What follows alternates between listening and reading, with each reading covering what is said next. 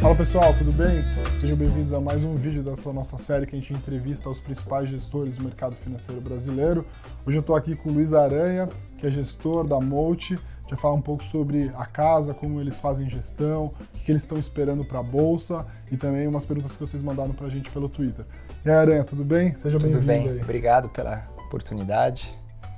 Queria que você começasse falando, se apresentando aí, vou falar um pouco da sua trajetória no mercado financeiro e também falar um pouco da Molt, qual que é o estilo de gestão da casa. Legal. Bom, meu nome é Luiz Aranha, sou gestor da Molt Capital. Nós somos uma casa hoje que a gente está administrando 4,2 bi em ações, né? O principal fundo da casa, o Molt Capital FIC-FIA, tem mais ou menos 3.800, 3.400 e depois a gente tem mais dois fundos, um fundo Active Hedge e um fundo Long Bias que a gente recém criou. A gente tem como DNA, nosso time inteiro sempre foi focado em ações. A gente gosta de uma análise bastante fundamentalista, mas ao mesmo tempo a gente gosta de entender como é que o mercado se comporta em relação aos papéis. Então a gente fala assim que a gente fica acompanhando as pequenas mudanças de variáveis que sensibilizam os modelos das empresas, e quando essas variáveis mudam na direção em que a gente entende que pode causar grandes alterações de preço, né? Então a gente faz estudos bastante de longo prazo, né? E assim, tem um termo que as pessoas falam que nós somos agnósticos, né? Acho que isso é legal você falar e comentar um pouco. O termo agnóstico, acho que é muito em cima do que a gente faz muito a conta, a gente vai muito para os números, né? E a gente busca tirar os vieses de histórias, de superlativos, né? Então, geralmente, o mercado, a gente entende que ele exagera nos extremos, né? Então, quando há um super otimismo, com alguma empresa ou com algum setor, ou quando há um super pessimismo, né? E isso acaba refletindo um pouco na nossa carteira, né? Que acaba tendo um viés um pouco contrário. Às vezes a gente carrega alguns papéis que estão fora de moda, na hora que fica aquele excesso de otimismo, a gente não tem... a gente entende que o nosso prazo de carregamento dos papéis é o mercado que nos dá. A gente sempre olha no longo prazo, mas quando o mercado reconhece o longo prazo na tela, a gente busca outra alternativa de investimento. Acho que era legal até você explicar o que é Molt, né? Acho que as pessoas não sabem. É verdade, o Molt é um termo que o Warren Buffett ele fez uma analogia com o castelo medieval, que é a empresa. O duque do castelo é o management da empresa, o diretor, os acionistas. E o objetivo, né, do management é se proteger dos inimigos, né? E para isso você tem que ter uma proteção em volta do castelo, que é o moat, né? Então o Buffett ele fala do economic moat. É o fosso. É o fosso que protege o castelo, né? Então a gente busca muito isso quando a gente olha as empresas, né? Olha os números e tenta ir muito no porquê dos números, e não simplesmente no número. Uma empresa ela não é barata porque tem múltiplo baixo e não é cara porque tem múltiplo alto. A gente busca sempre os porquês. Por que a empresa tem um retorno mais alto do que um competidor? Por que um setor vai bem ou vai mal, dado as condições? Então, o nosso dia a dia é estudar as companhias e as mudanças que elas estão acontecendo, e hoje em dia essas mudanças são cada vez mais rápidas, né? E o mercado ele vai precificando e a gente vai buscando quando há uma diferença entre preço e a nossa percepção de valor. Sim. Acho que era legal, né? Porque assim, por muito tempo o Value Investing foi uma coisa que você só poderia comprar empresas boas e bem geridas, né? Só que a gente vive uma realidade no Brasil de que você tem empresas estatais, você tem empresas em setores difíceis, né? Com muita commodity, e também, às vezes, até com controladores ou acionistas de reputação duvidosa, duvidosa. né? Então é legal essa história de ser agnóstico, né? De você não ficar com preconceitos, né? Assim, não só preconceitos, mas a gente busca muito olhar o que está no preço, né? Muitas vezes uma empresa se envolve num escândalo de corrupção e o mercado vende e não importa o preço, né? E existe mecanismos de correção, né? De como você... qual é o tipo de corrupção, o que impacta, se impacta as pessoas que estão na empresa, a empresa, ou se é uma questão como foi a Petrobras, de governo, mas justamente nesses momentos, né, que o mercado vende, não importa o valor, acaba criando oportunidades, né? Então a gente olha e às vezes a gente acompanha por muitos anos e de repente acontece de uma empresa estar muito assimétrica, né? No que a gente diz, ele coloca tudo de ruim no preço e perpetua uma situação ruim para sempre, né? E é exatamente aí que existem boas oportunidades. Acho que tem uma coisa legal que você podia comentar, né? A gente conversou no último call com vocês e vocês falaram que pegaram uma pessoa só para ficar olhando o data crunching, né? Que é justamente pegar as informações que vêm das empresas e botar isso dentro dos modelos para ajudar. Né? Explica como é que isso pode ajudar na tomada de decisão, né? De papéis que às vezes caem muito de um dia para o... Então, isso daí é um pouco do que a gente gosta na companhia de ter ganho de produtividade, né? Hoje em dia, se existe uma série de dados públicos em que a gente consegue pegar esse dado e traduzir ele para colocar no input do modelo e não ficar naquela simplicidade de ficar o tráfego de uma rodovia cresce com uma percentual do PIB. Então acaba que essas premissas do modelo são muito importantes e às vezes são muito frágeis, né? E a gente tem que reconhecer isso, da fragilidade das premissas, né? E hoje em dia você tem uma série de dados que você pode conseguir premissas um pouco mais realistas, né? Então a gente, ao invés de cada analista, de cada setor ficar fazendo né, como a gente brinca, catando milho, né? A gente busca mais eficiência, então a gente contratou uma pessoa dedicada a fazer essa coleta de dados, a ter os dados numa database única em que a gente consiga traduzir esses dados nos modelos e a nossa percepção de valor, né? Então é uma busca aí, acho que vai ser constante, acho que de todas as assets, ter mais eficiência, né, na leitura das informações, porque hoje também você tem muito dado, né? E exatamente, tem aquela velha máxima do modelo, né? O garbage in, garbage out. Então é muito o saber fazer o modelo não basta, você tem que entender, traduzir e realmente entender a essência da companhia, né? Para onde ela está indo, como que ela ganha dinheiro, por que ela dá um retorno superior ou inferior. Legal. Tem acho que um detalhe importante aí de vocês nesse ano, né? Vocês acabaram captando bastante durante esse período, né? A performance do fundo nos últimos tempos é muito boa e aí, assim, o fundo captou bastante. De que maneira isso pode impactar a gestão, enfim, comprometer o universo de ações que vocês olham? Então, a gente teve um crescimento grande, né? Quase assim de 1 bi para 4 bi durante esse ano. A gente olha muito a questão de qual é o nosso universo investível, né? Esse universo investível ele não diminuiu, ele aumentou, né? Por quê? Porque você tem empresas fazendo follow-ons, deixando as companhias mais líquidas, você tem aí novos IPOs, que podem ser investíveis ou não, dependendo da liquidez que fica. A gente gosta de olhar muito não só para o free float da companhia, mas para o real free float da companhia, né? Porque às vezes existe algum grupo, alguma coisa que tem lá uma posição que não é no mercado, né? Ela fica lá com uma posição, por exemplo, algumas posições que não estão necessariamente no controle, mas que são posições que não estão no mercado. Então a gente gosta de ver qual que é o nosso universo investível, né?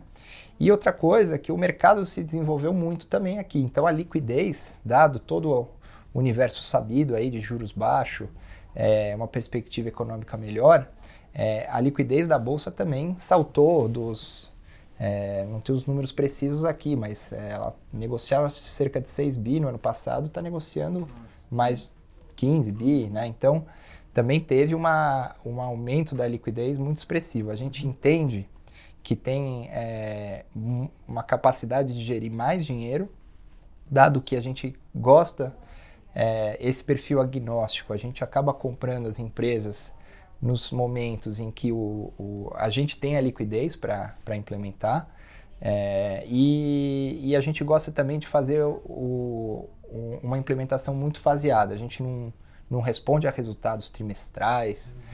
A gente gosta de ir comprando aos poucos, porque a gente vai entendendo mais o fundamento do papel à medida que quanto mais a gente estuda a empresa. Então, a gente tem bastante capacidade, mas a gente entende que a gente tem que preservar a nossa capacidade de gerar alfa. Então, a gente deve estar muito próximo aí de fazer o fechamento do Multific FIA. E a gente vai deixar os outros 2 produtos abertos, que são o Equity Hedge e o fundo Long Bias. Legal, em primeira mão, hein?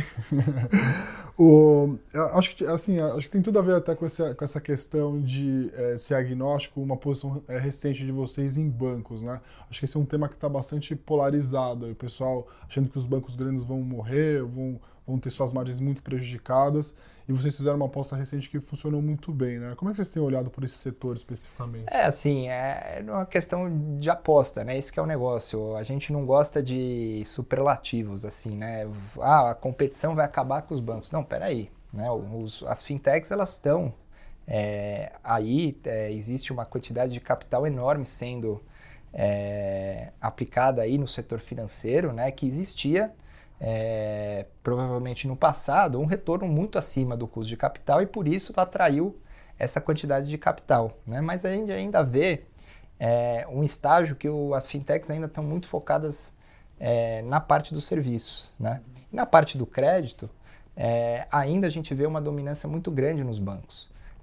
Menor presença dos bancos públicos. E exatamente, os bancos privados estão ocupando, em grande parte, a carteira dos bancos públicos, né? Obviamente você tem cada história uma história, e você tem o próprio Banco do Brasil, que é um banco público, que tem uma história também toda particular, mas o que a gente vê é que o mercado colocou no preço um valuation em que a gente vê algum crescimento de lucro menor, por exemplo, do que umas varejistas, se você tiver um crescimento grande, mas ao mesmo tempo o valuation mais do que compensa esse crescimento menor de lucro, né? Então, essa assimetria que a gente viu muito interessante, ao passo que em alguns cases de muito sucesso no varejo, no setor de healthcare, né, de saúde, de construção civil, a gente vê que o mercado embute premissas extremamente agressivas, né? E nessas premissas agressivas a gente vê uma assimetria para baixo, ou seja, se tudo vai bem, está no preço, é um retorno ok. Para eu ter um retorno acima da média, tem que superar a estimativa mais otimista, isso também acontece, né? E então a gente olha que a chance de errar ali no Itaú é muito baixa. E se tudo der errado na questão das fintechs, o Itaú ele é dono de metade da maior fintech. Exatamente, vai ser listada por 70, 80 bi. Então né? a gente vê uma simetria interessante aí. Só para quem não entendeu a piadinha, mas assim, a gente está falando da XP. Da XP, exatamente. Hoje ela foi... anunciaram que o IPO vai acontecer talvez na Nasdaq em dezembro, né? Mas a gente vê que os bancos grandes eles se mexeram, né? E tem uma outra coisa que a gente vê como muito positiva nos bancos, é que há uma vertente de corte de custos muito grande, né? Então há um grande fechamento de agências, grande corte de funcionários, ou seja, os bancos estão fazendo PDVs agressivos. Então não é só a parte da competição que aumenta e derruba a gente vê uma queda estrutural no retorno, mas a gente já viu a queda estrutural do custo de equity, né? Então, a gente compara muito o cenário, que a gente entende como razoável, e o preço que está sendo negociado na tela, né? Quando o preço fica muito diferente da nossa percepção de valor, que ela pode estar errada, né? A gente investe, né?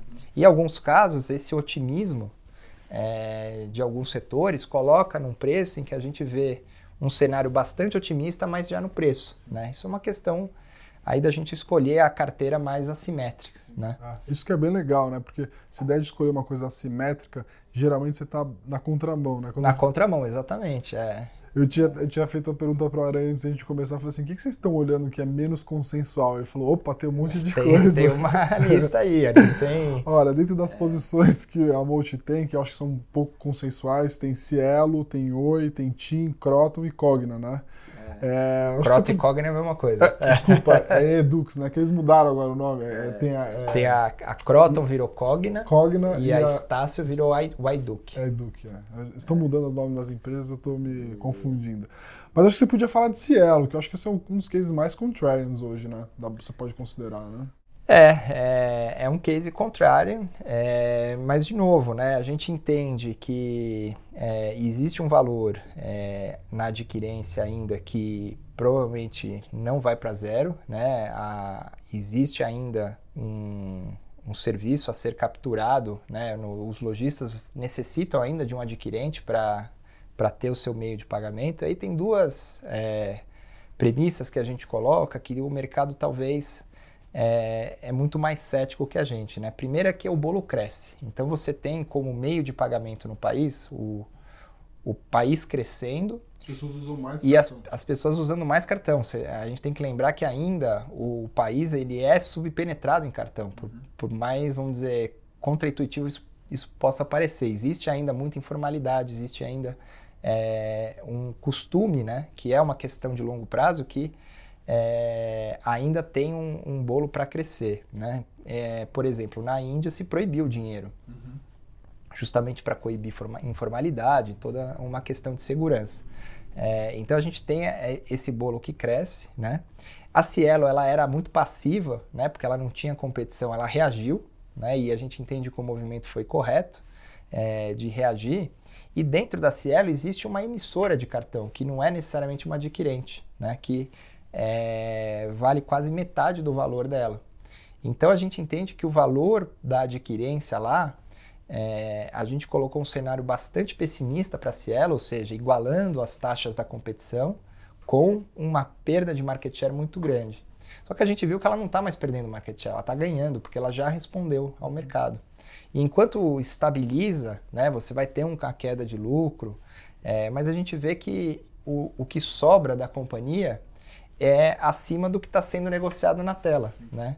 Então você vê uma história extremamente ruim, mas que existe um valor que o mercado talvez exagerou na precificação O nosso risco é essa percepção competitiva ser pior e acelerar mais ainda a queda nos lucros, e a gente pode estar errado também.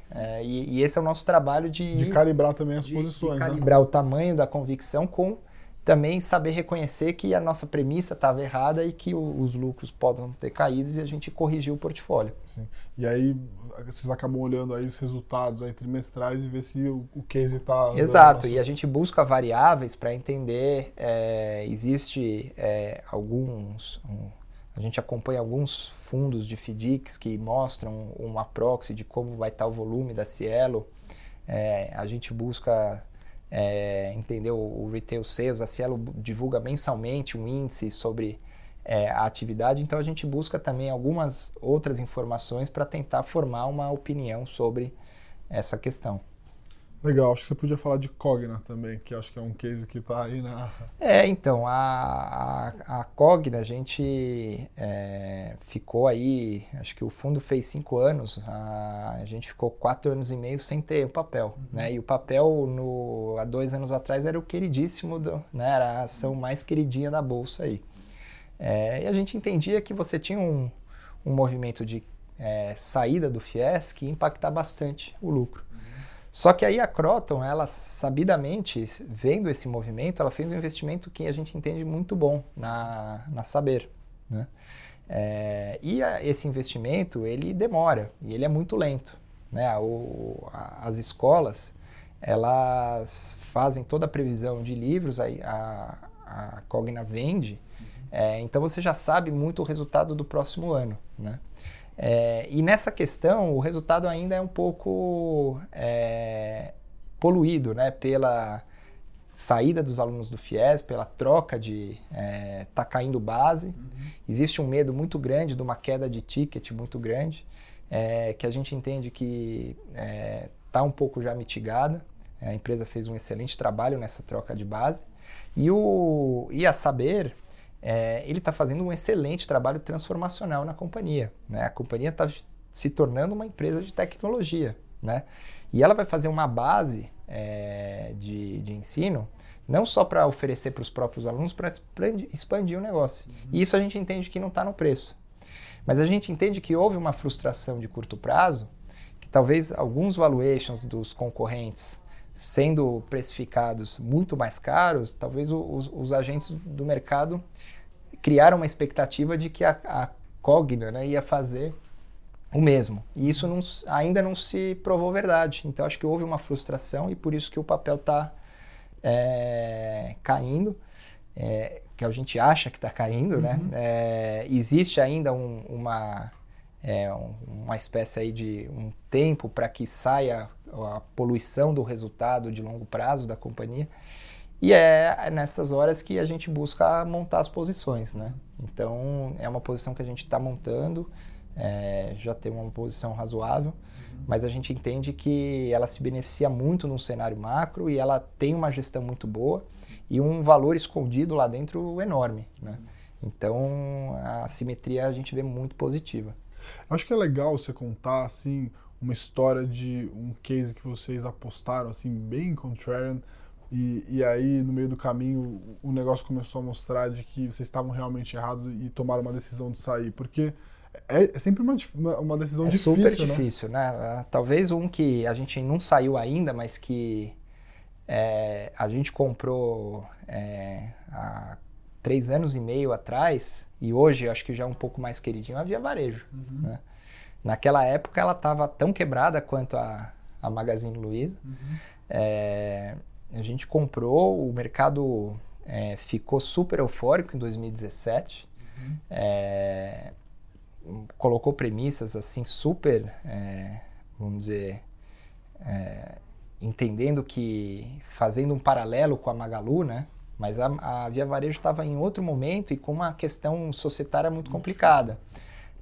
Então ela sofreu muito em 2018 com uma série de fatores, mas a questão da transição do management foi super importante, a companhia sofreu muito, então a gente acabou saindo do papel no primeiro tri, mas a gente voltou muito cedo e sofreu demais, né? Então o papel foi do céu ao inferno e agora voltou, corrigiu-se o que estava errado, que era a questão societária, aliou-se os interesses, e a gente entende que tem um mato super alto lá, que o valor que está sendo negociado pela a posição que a Via Varejo tem é um play bastante assimétrico, né? Mas ainda assim tem uma longa jornada aí para frente. Uma longa jornada de altos e baixos, em que talvez às vezes o mercado vai se decepcionar ou vai ficar mais animado, dependendo do macro, do micro. Então são cases assim que aqui em 2018 foi super difícil, né? É engraçado essa visão, né? Porque assim, a gente acabou acertando aí um bom momento do call aqui, né? E a gente dizia, né, que logo depois do nosso call o papel subiu bastante muito rápido e a gente alertava o pessoal falando assim, olha, nada aconteceu. Nada né? aconteceu. O que aconteceu é que acho que talvez a leitura do mercado é olhar o copo meio vazio e de repente você olha o copo meio cheio. Né? E para quem está há mais tempo no papel, né, para você a percepção é de, bom, pelo menos voltou. Voltou a esperança, né? Estava muito errado e voltou pelo menos Exato, um pouquinho mais agora certo. já está um pouco mais precificado, né? Agora, se acertar a reestruturação, existe muita gordura, né? A gente gosta muito de olhar, às vezes as pessoas se atendem muito ao múltiplo, à geração de caixa. A gente gosta também de olhar qual que é o tamanho do ativo que tem dentro da companhia e qual é a capacidade desse ativo de gerar caixa. Né? E às vezes a gente tem alguns calls muito contrários. E sobre essa ótica, por exemplo, a gente está investido na Oi, que é um ativo com uma capacidade muito grande, mas que carrega uma dívida e uma queima de caixa de curto prazo muito relevante. Né? Mas o ativo é muito valioso. O ativo é muito valioso e a gente entende que nos próximos 12 a 18 meses esse ativo vai ser muito disputado. E nessa assimetria, a gente vê um bom investimento. Apesar da história olhar o DRE do resultado, é o pior possível, né? Mas existe algum valor. A gente fez exatamente esse movimento na Rumo. A antiga LL tinha um balanço pior do que o da Oi. A ação foi quase para zero, que é o que aconteceu praticamente com a Oi também. E aí houve um grande aumento de capital e uma troca de management, né? Na Oi a gente já viu a troca de management, a gente já viu um interesse alinhado dos acionistas, que os antigos acionistas saíram e entrou as pessoas que converteram a dívida. Então você falta agora equilibrar o balanço, talvez por um grande aumento de capital, talvez por uma venda de ativos, mas a história de longo prazo parece bastante assimétrica. Legal. Então... Legal. Bom, falamos de vários papéis, né? O pessoal gosta que a gente fale muito. Os papéis, né? A gente gosta também. Então... Legal.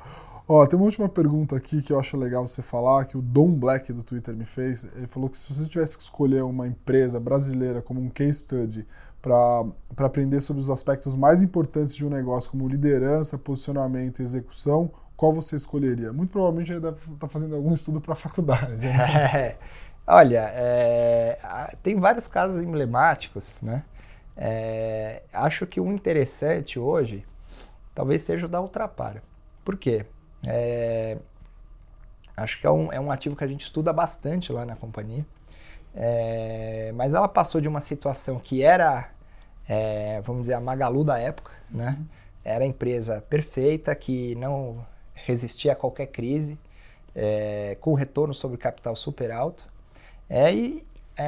a crise foi chegando e não impactou ela no curto prazo, mas no longo prazo, né?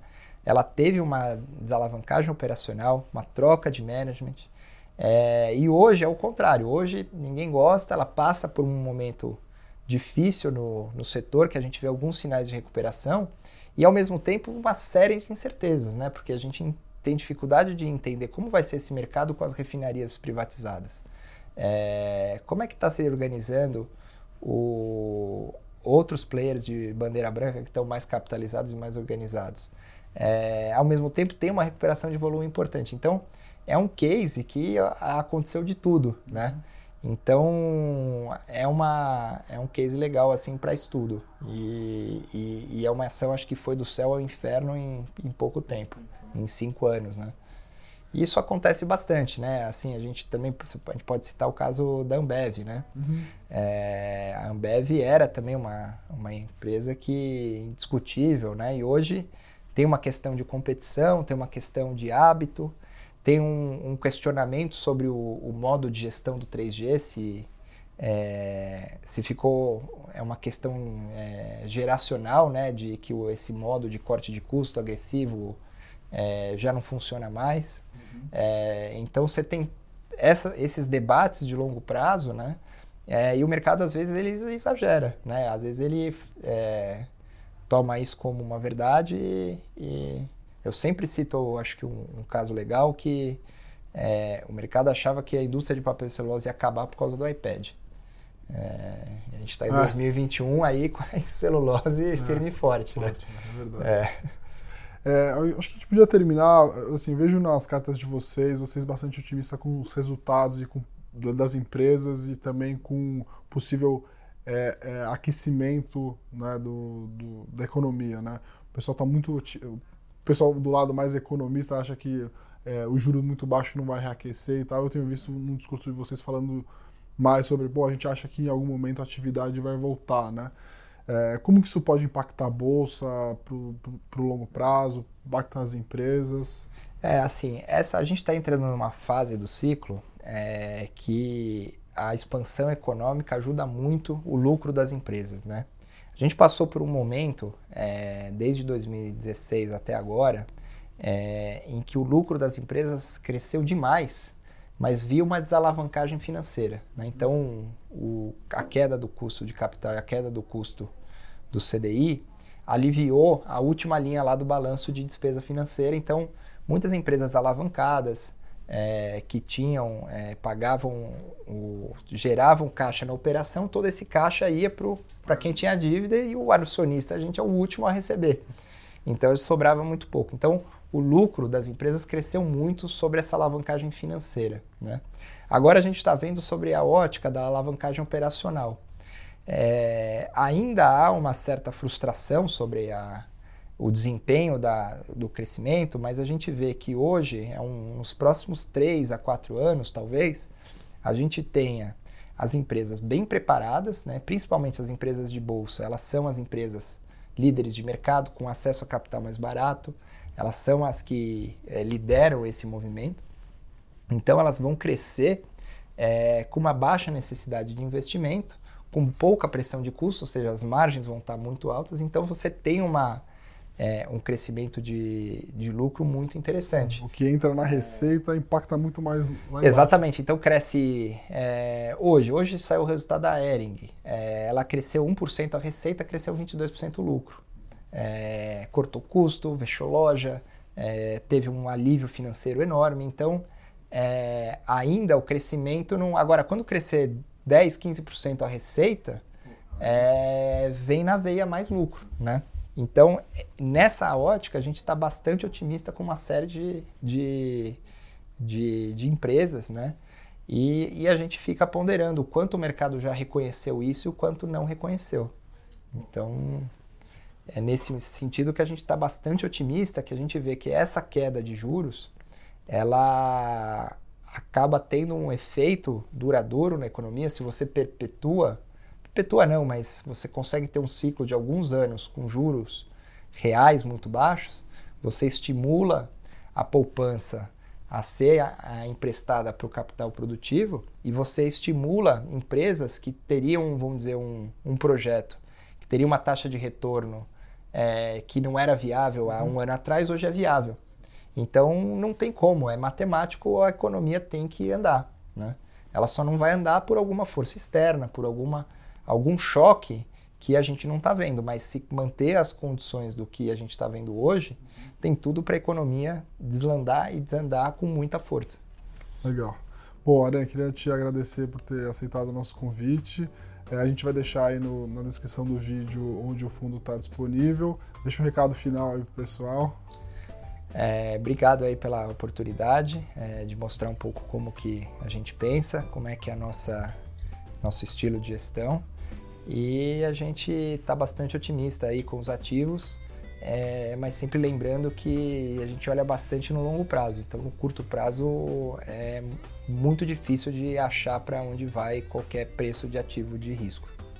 Legal. Pessoal, não esquece de curtir o vídeo, compartilhar e ativar as notificações. A gente espera vocês então na próxima semana com outro vídeo com outro gestor.